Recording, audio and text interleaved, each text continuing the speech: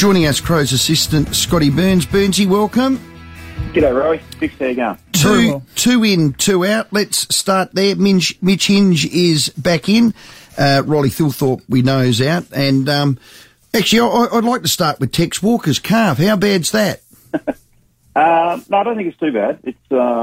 We're confident he'll play at this point in time, but we'll just wait and see. We've still got tomorrow. We don't play it till late tomorrow afternoon. We'll have a bit of a jog around tomorrow, which he probably wouldn't take part in. But I would be leaning towards him playing rather than not playing. Matt Crouch, his omission, I think a lot of people look at that, and I guess some people are saying, well, it does give Adelaide a little bit of a different look. If Schomburg comes through the middle and maybe one or two others, it's just something a bit different than what we've seen so far this year. Can you talk us through the decision-making there? Yeah, I mean, we've probably, unfortunately for Crouch, he missed a few games earlier in the year as well. And Schomburg was probably playing actually in the SNFL at that point in time. So this is probably the first time that Shawnee's come back in. And look, he's played some really good football. He's worked on a few things we needed to work on. So we're really happy with that. Like we've said, I mean, I think Nixie today in his presser, I mean, Crouch is a competitor. He'd be really disappointed. But at the moment, we've got some young fellas underneath who are playing some pretty good football. And Shawnee's ticked a lot of boxes, and we think it's a really good opportunity and time to bring him back in now. Is it a philosophical change in terms of we've got probably 3 or 4 younger players we'd like to see through the midfield, and we're going to, in the next 8 weeks, give them the opportunity as opposed to playing someone who, maybe you know what he's capable of? Not if they don't deserve the opportunity, because you've got to be really careful with that. We don't want to just throw a young fella in who's just going okay at SNFL level. They've got to be playing some really strong, consistent football, and our boys underneath, Mickey Godden and the SNFL assistant coaches have been pushing Johnny up now for the last 2 to 3 weeks. So he's got a really good bank of form, and we're really keen to get him in the game on the weekend. And as you can see, when he does play his best and the glimpses that he has shown at AFL level, he can drive his legs and add a little bit of speed and burst away from contest or stoppage at times. Also, I guess you look at Luke Brown, who's come back. He's had a week in the SANFL. Hasn't been able to force his way back. Is that another, I guess, an example of maybe, Paddy Parnell, Mitch Hinge, some of those younger players getting an opportunity? Yeah, look, it was probably more the Paddy Parnell, Will Hamill that were in there at that point in time. And now we say ideally we don't want to make a categorical rule with it, but if we bring a young fella in, we want to give him a few games and just to get the feel of it. You know that it's you boys know your first game, everything's buzzing. It's you're in the spotlights a little bit, and you need that second and third game at times just to settle a little bit. And I think everyone would have been pretty impressed at times with what Paddy's shown. He's got some ability. He's got a bit of a sidestep. He's not that big, but geez, he's aggressive and he'll throw his body in all the time as well. And yeah, look, that one could be a little bit tough on Brownie, and he's been a fantastic player for the Adelaide Football Club. And talking to him last week, it was the first time he's played SNFL since 2012. So that's an incredible run of consistency at this level to be able to play AFL football for that long. Look, it's unfortunate for those senior players that have spilt so much blood for the team over the years.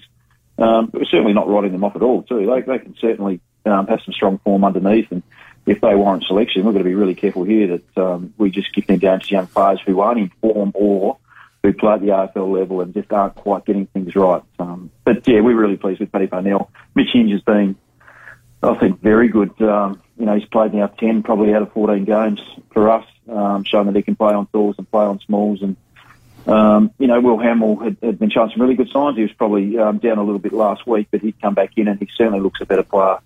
A more complete player anyway than what he did last year.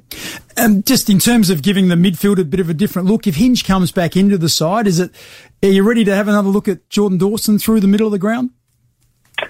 Yeah, well, we've got other players who can play on the wing too. It's not necessarily just Dawson can get up there. I know Mitch Hinge early in the year played some really good wing games for us as well. We know Brody Smith now and again can go up to that part of the ground. So we have got options down there of the defenders who can come up and play wing. But, we'll probably have a little bit closer look tomorrow in terms of, especially the weather. It looks like it's going to be pretty cold down there, 10 or 11 degrees, and there might be a few showers around. So that might just alter a couple of little things that we're deciding on going into the game.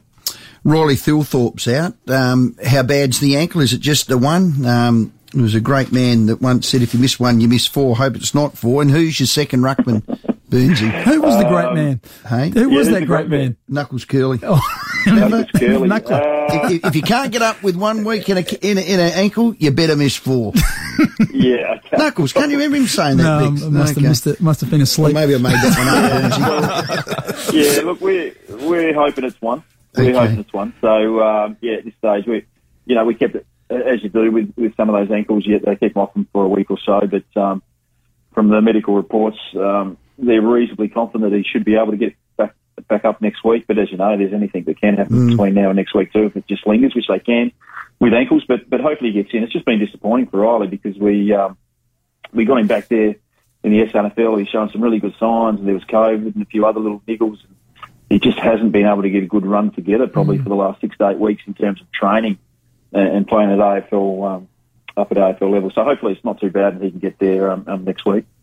And the second ruck, how's that look? I know Riley O'Brien has a really good record against Todd Goldstein, and he pretty much is a war horse and rucks all day. But who's the option there for your second ruck?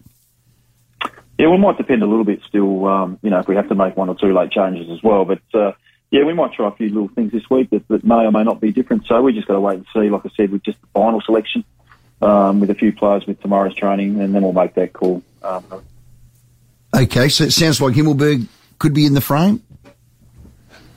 Yeah, unless there's other things that may happen over the next 24 hours. But fickle. Yeah, we won't go into the details. I mean, we've still got to weigh up a couple of things Okay. when you talk about text and a few things like that. So there might be something that we go back to that we've tried before that we need at this point in time for this game, and we also might try something different. Okay. How do you plan for North? What do you expect from North? I mean, put simply, if you just look at the cold hard facts, their average losing margin's 60 points. That's 10 goals. So it's got danger for me written all over it, but your best is truly better, Burnsy.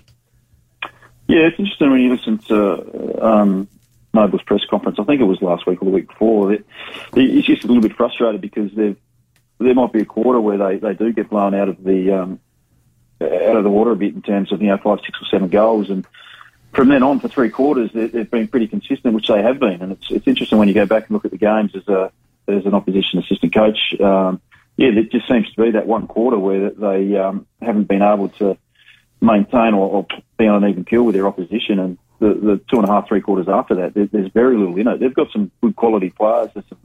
There's definitely some top end talent. When you look at probably the top, the 10 to 12 players they've got there are all really high draft picks, and they've got some really good experience now that they've just added to it as well, just to help them out. They've got Core that's helping out in the backwood. They've obviously picked up Greenwood to help those younger fellas out in the midfield, and Goldstein's playing some terrific football, but he's probably stepped back a little bit and let Cherry take a bit more ruck time as well, which is good. It looks like Goldstein's certainly been happy to do that as well when you hear him talk publicly, which is great for the football club. And when you look at Stevenson and those sort of boys too, there's some, like I said to you, there's some top end talent. So it's going to be a great challenge, a great midfield battle, I would have thought, when you look at Davis, Uniacke and Simpkin and those sort of fellas, Jed Anderson, that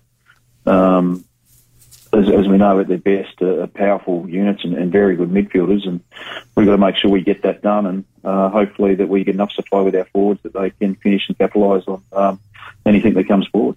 Execution's been an issue for you, particularly by foot. A lot of it is confidence and feeling good about yourself and seeing yourself taking the options and executing it really well. Have you seen any improvement on the training track this week?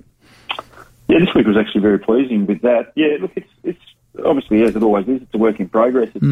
It's hard, Bix. You get into a season and everyone sees something about round 8 and they expect it should be fixed by round 12 and 13. It's not quite that easy. There's some things that do take time. We've spent a lot of time, and you've had Darren Burgess come out and say he hasn't seen a team spend as much time on their kicking and their craft and their drills as we have, and that's fine. It's fantastic that we do, and it's great that Darren lets us or allows us to do that from a high performance point of view. And there has been improvement over the training track, which will eventually show itself in games. But unfortunately, there has been some frustrations a bit over the last 4 to 6 weeks where we just haven't been able to finish some of that play. And the boys, as you know, they compete, they contest so well. You certainly want to take a lot of these boys to war with you if you ever went. But the amount of work, the amount of time they're putting in, it will change. And it'll just take a little bit of time. I think the other thing that also creeps in is that shared experience sometimes, Bix. Like just knowing and understanding where everyone is around you, that takes a little bit of time. And sometimes with younger fellas too, there's that little bit of fatigue that steps in a little bit earlier than it probably does for senior and more experienced players. All the best, Scotty. Thanks for your time. No worries. Thanks, lads. Thanks, Scott. Yeah, Their Scott best Burns. for longer will get the job done. Yeah, I'm pretty confident. Like I said, the one thing that hasn't been questioned is the cohesion in terms of winning the ball, their effort, their energy. I think their grunt, that consistency will be rewarded on the weekend.